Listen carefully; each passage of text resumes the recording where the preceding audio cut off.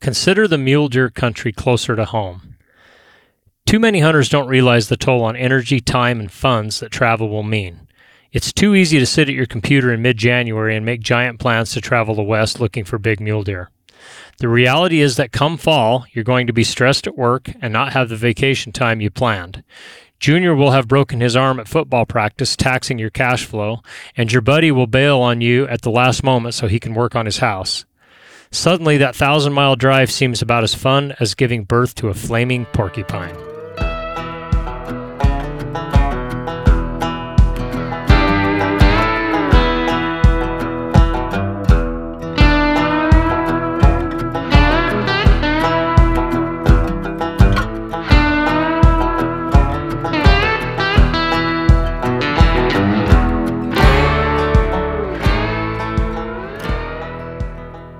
The Rockcast is powered by onX Hunt, and for good reason. onX Hunt is the #1 hunting GPS app in the industry. Stay tuned for a Rockcast promo code. Good morning, Rockcast people. Robbie Denning here. We're going to be reading from my book today, Hunting Big Mule Deer, How to Take the Best Buck of Your Life. And I didn't really line the book up with the season we're in. As far as reading chronologically from the book, right now, late July, early August, application season's over. Some of the stuff we're going to be talking about today is finding good places to kill big mule deer. And so some of it's not really pertinent to the time of the year. So save the podcast, remember it next year. Also remember, I wrote this book in 2014, and some of this information may be dated. So if you hear something like the mileage calculation for the IRS and it's not correct, it's because I'm just reading straight from the book. So you can adjust for the time that we're in. When I wrote the book, there was a lot more OTC hunts than there are now. And sadly, they're becoming less. And that's why so many people are complaining about deer hunting. But we've covered that on other podcasts. I won't go into it here. So some of the stuff you'll have to apply to the more limited quota hunts that we have now, especially for a non-resident that's wanting to cross state lines to hunt. Not near as easy as it used to be. So we'll jump into this. This is part 5 in Hunting Big Mule Deer, How to Take the Best Buck of Your Life, Finding Good Places to Kill Big Mule Deer. I get asked far more where to kill a big deer than I ever get asked how. Many amateur mule deer hunters think they haven't killed any big deer because they're hunting in the wrong places. While that can be true, I learned early on that you can be hunting all the right places and still not kill a big deer, or even see one. You have to hunt smart and hard in the right places to kill big deer. Most of this book is dedicated to the how and not the where. There are several reasons.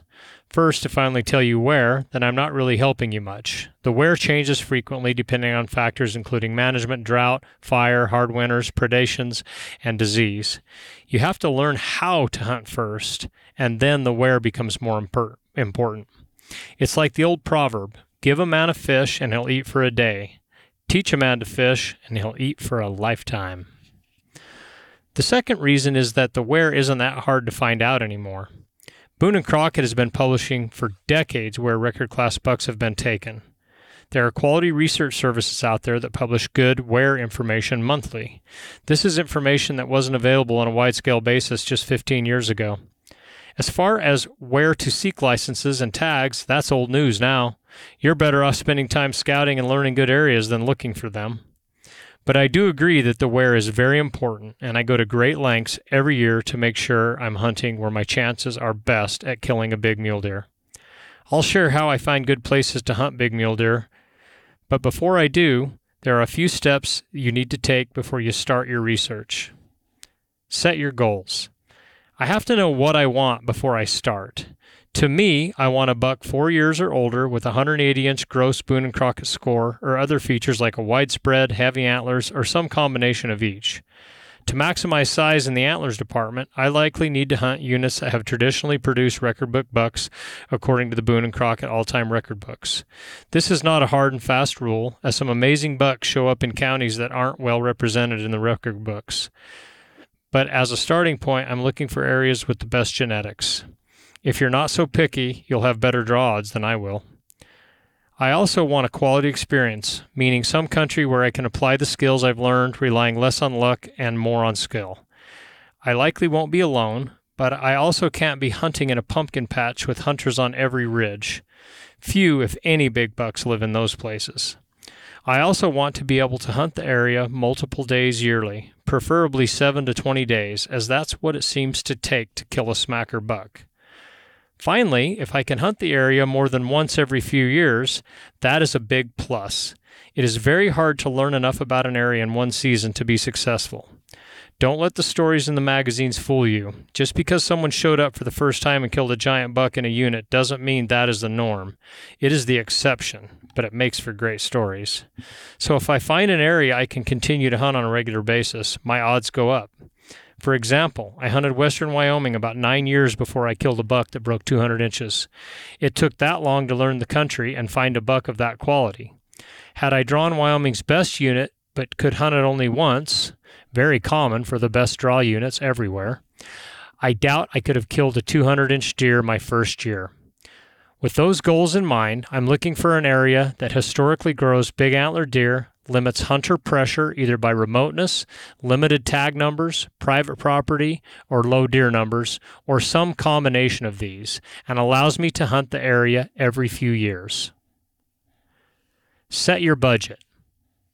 Where should I hunt is one of the most frequent questions I'm asked, yet I find few of those hunters have set their budget for money and time. By doing this, the question of where will almost answer itself. I used to plan hunts with no regard to time or money budgets.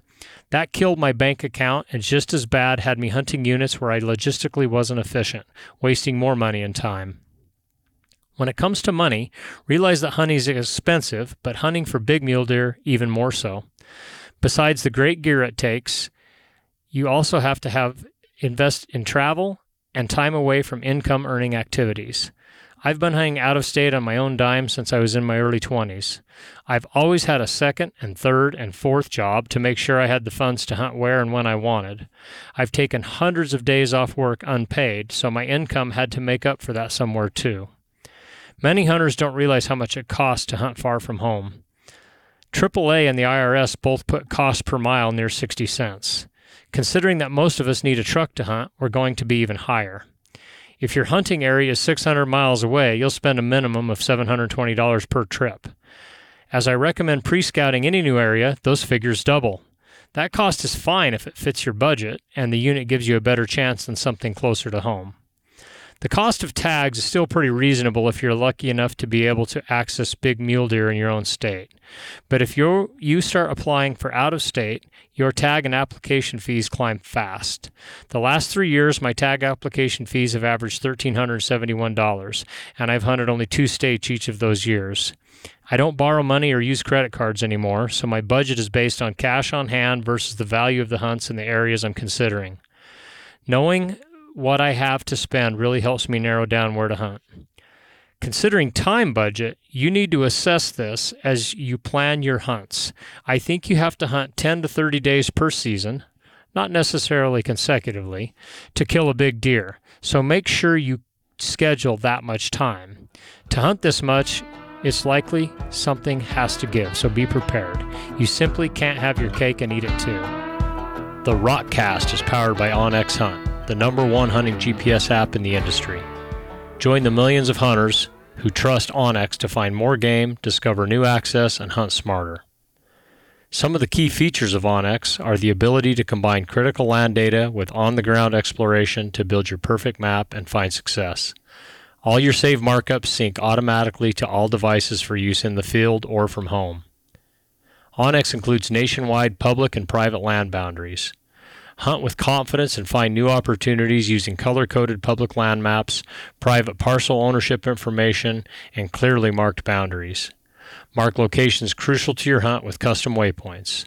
Measure distances of your walk-in, shot across canyon, or distance to the nearest access point with lines. View maps in 3D and choose satellite, topo, or hybrid base maps to have the best, easy-to-read visual for your hunt. Go as far from the grid as you want. No cell service required. Save detailed maps, layers, and markups for offline use. With live tracking and current location features, you'll make it out and back just like you planned. Don't risk getting turned around or lost. So if you're ready to make the jump to onX, use the code ROCKCAST at checkout and save yourself 20%. You also need to remember that you may draw more tags than you planned, squeezing your wallet and vacation time even more. Some states allow you to turn back tags for a refund or points reinstatement. I've had to do this a few times over the years. However, if you draw several good tags, you're not going to want to turn them back, and you need to have enough money and time to hunt them correctly. By setting your budgets, you can narrow down which hunts make the most sense to apply for or to buy OTC tags. Start your research. With clear goals and a time and money budget set, you can start researching where to either buy OTC tags or apply for limited quota tags or both. Your research will fall into two categories: big picture research and small picture research. Big picture research means selecting which state, area, and unit best fit your goals and budgets. Small picture research is the process of finding the exact country, drainages, ridges, basins, hillsides where big mule deer live. Many hunters really never get beyond the big picture. Before I share the resources I use to paint the big picture, there are three very important considerations to ensure your research is effective. Too often, there is a serious separation between a hunter's expectations and reality.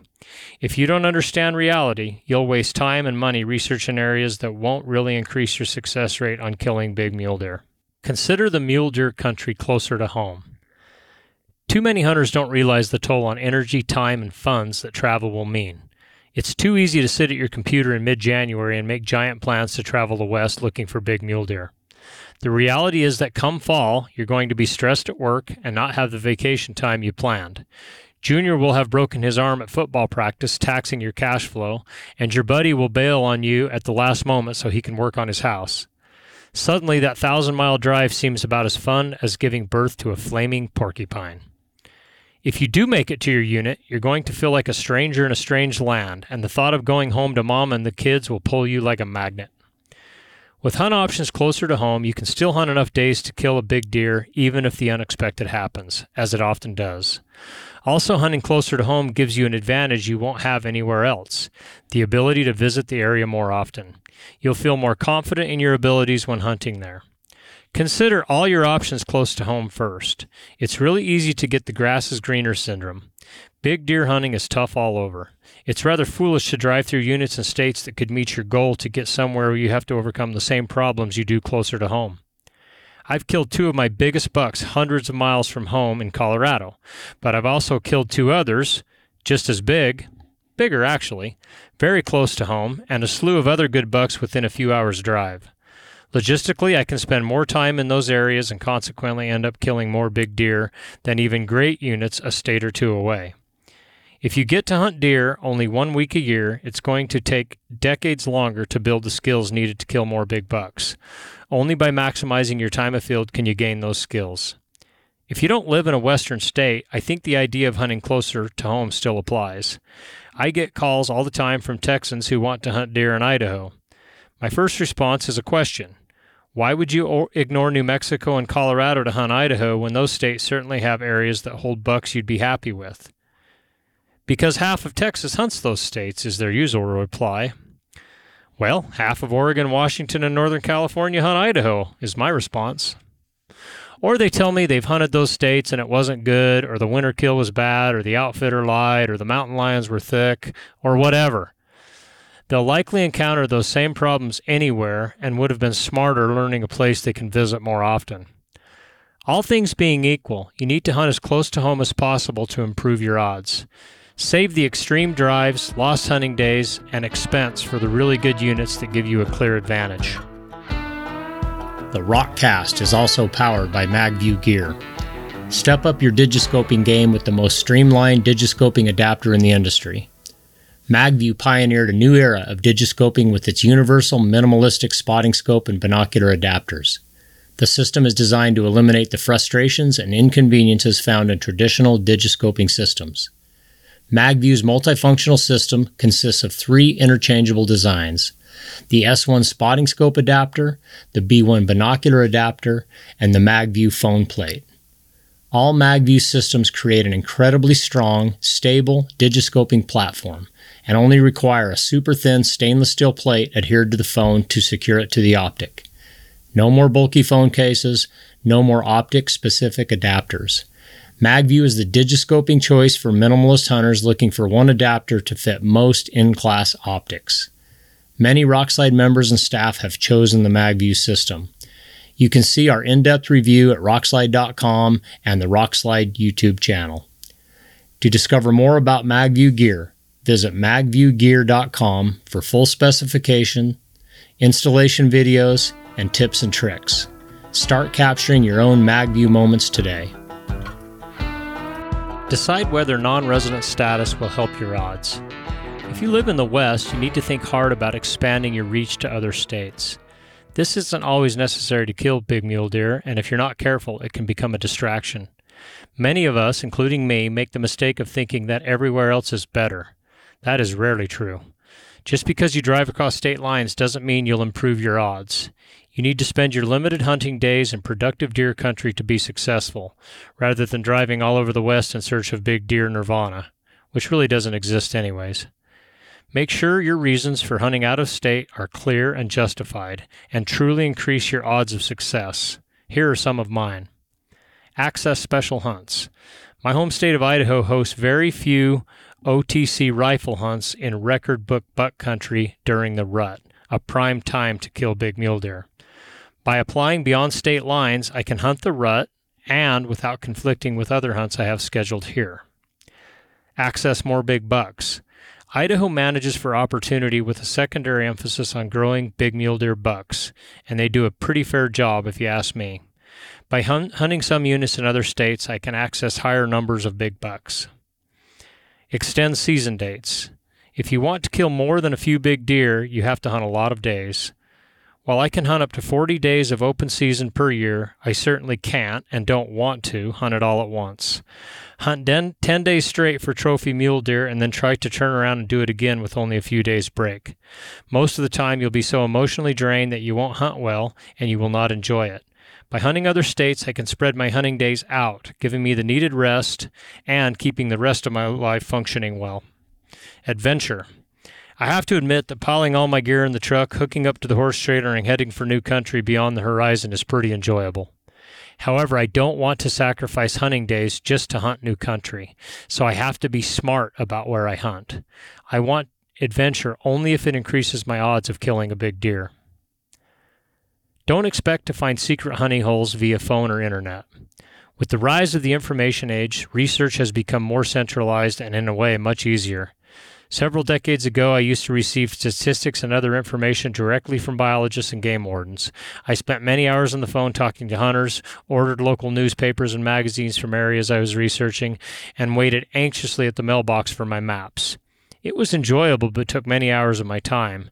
Now most of that information is at my fingertips through state game agency websites, forums, research services, and other resources including Google Earth. The downside with all the readily available information is that there aren't many secrets to be discovered anymore, at least not big picture information. I've operated a successful scouting service since 1997. This has brought me into contact with thousands of hunters. I'm still surprised when someone needles me for the secret spot that no one knows about. That is so 1980s. The information age has leveled the playing field. A hunter in Florida can get the same information as the hunter living in the unit. In the late 80s, early 90s, it was possible to be among the first to learn about an area or unit that held big deer. You could usually enjoy many years of hunting before the word got out, more hunters showed up, and quality declined. Those days are gone, but not to fret. You just adapt and keep hunting, and success will follow. I did an internship towards my degree in the mid-1990s. I worked a day a week in the Idaho Fish and Game office for a spring semester when hunters are actively researching hunts. Every day I'd hear the biologists on the phone telling hunters virtually the same information as what they'd told the last 10 callers. Some of these calls were downright hilarious as hunters pried for secret spots, offered money in trades, and even asked the biologist where he hunted. Trust me, he's likely telling you everything he knows. If he does have a secret spot, he's hunting it himself and he won't tell anyone. While everyone might know where to kill a big deer, the masses don't know how, and that is how you can set yourself apart. Remember that you're not likely to find what you're looking for by prying other hunters for info. So be realistic and know that your very best information will come from visiting, scouting, and hunting the unit. However, you still need all the information possible to make good decisions on where to hunt. Okay, Rockcast people, I'm going to stop right there for today. The next half of that chapter gets into that big picture research and small picture research that I just mentioned, but it's a long chapter. There's a lot there, and that's what I'm finding reading a book on a podcast. It's not easy, and you got to take little breaks. So let's just get this first half of the chapter out for today. We'll cover big picture research, small picture research in an upcoming podcast, and have all that nailed down for you. Let's see, next thing on the docket here are reviews. You should have noticed that the last 4 months, we never asked for any reviews on the Rockcast. There was a couple of reasons. We wanted, with the change in the podcast and with Jordan leaving, and then myself, Travis Hobbs, Sam Weaver, and Ryan Avery all posting episodes, we wanted people to get used to that there can be different hosts depending on the episode, and get used to the change in content that we're doing, those kind of things. But we got 4 months of info out there now. I think it's fair to ask for a review now. So if you're finding value in the podcast, please jump on anywhere you listen to podcasts and leave us a review. I think Travis, just on his last episode, asked people for reviews, and that was by design. We wanted to give you guys a chance to make a fair judgment on it. And honestly, it just drives me nuts when I start listening to a podcast and they're immediately asking for 5-star reviews. And I understand it helps the algorithm, get your podcast out there. I get all that. I totally do. But we just didn't want to go down that route. I mean, this is Rock Slide after all. We make our bread and butter on reviews, and the same thing. We want to be treated the same. If you're finding value, please give us a review. Yeah, we want a 5-star review. Those do help. But if we haven't earned a 5-star review, I'm not going to ask for it. I did look at some of the ones that have been left, and we've only had a couple. I'm on the Apple platform here. David Rydell, thank you very much. The fact that a guy like you, a big mule deer hunter like you, with decades and decades of experience, and looking at your Instagram page, everybody go over there, David Rydell, Rydell. Look at the bucks that he has taken, not just as of late. We're talking, some of those pictures had to have been taken in the 70s. A lot of neat content there. David, the fact that you would get on and leave us an unsolicited review, thank you very much. And then we had another review. I got looking on here, and Travis, dude, I got to call you out, man. You can't leave a review on your own podcast. And trying to disguise your name from Natural Born Hunter to Natural Born Rebel, dude, I saw right through that. So, buddy, you can't leave a review on your own podcast. That's like your mom leaving you a review, dude. It doesn't count. But hey, I know what you were trying to do. This is clear back in March. We were just getting the podcast live again, and we needed some activity on there. So, Travis, thank you. But that's the last review you can ever leave on your podcast, buddy. So anyways, everybody, that's the whole review thing. Wherever you listen to podcasts, please leave us a review. If we've earned 5 stars, please do that. We appreciate everybody listening in, and we've got more to come. We're still trying to keep up with 1 to 2 podcasts a week, 6 a month. That's kind of our goal. But, looking at the calendar, it's going to get dicey here for a little while. We may do some previous episodes. Jordan had a gold mine of episodes that a lot of people have probably never heard that are just new subscribers to the podcast. So we might replay some of those, but we appreciate all the support, and we feel like it's been worth it. As Ryan and I said in that first podcast when we came on in March, we're going to give it 30 or 40 episodes and just see how it does. And, we're coming up on that. And so far, I'm planning on sticking around. So appreciate everybody, and good luck out there. The season is right around the corner.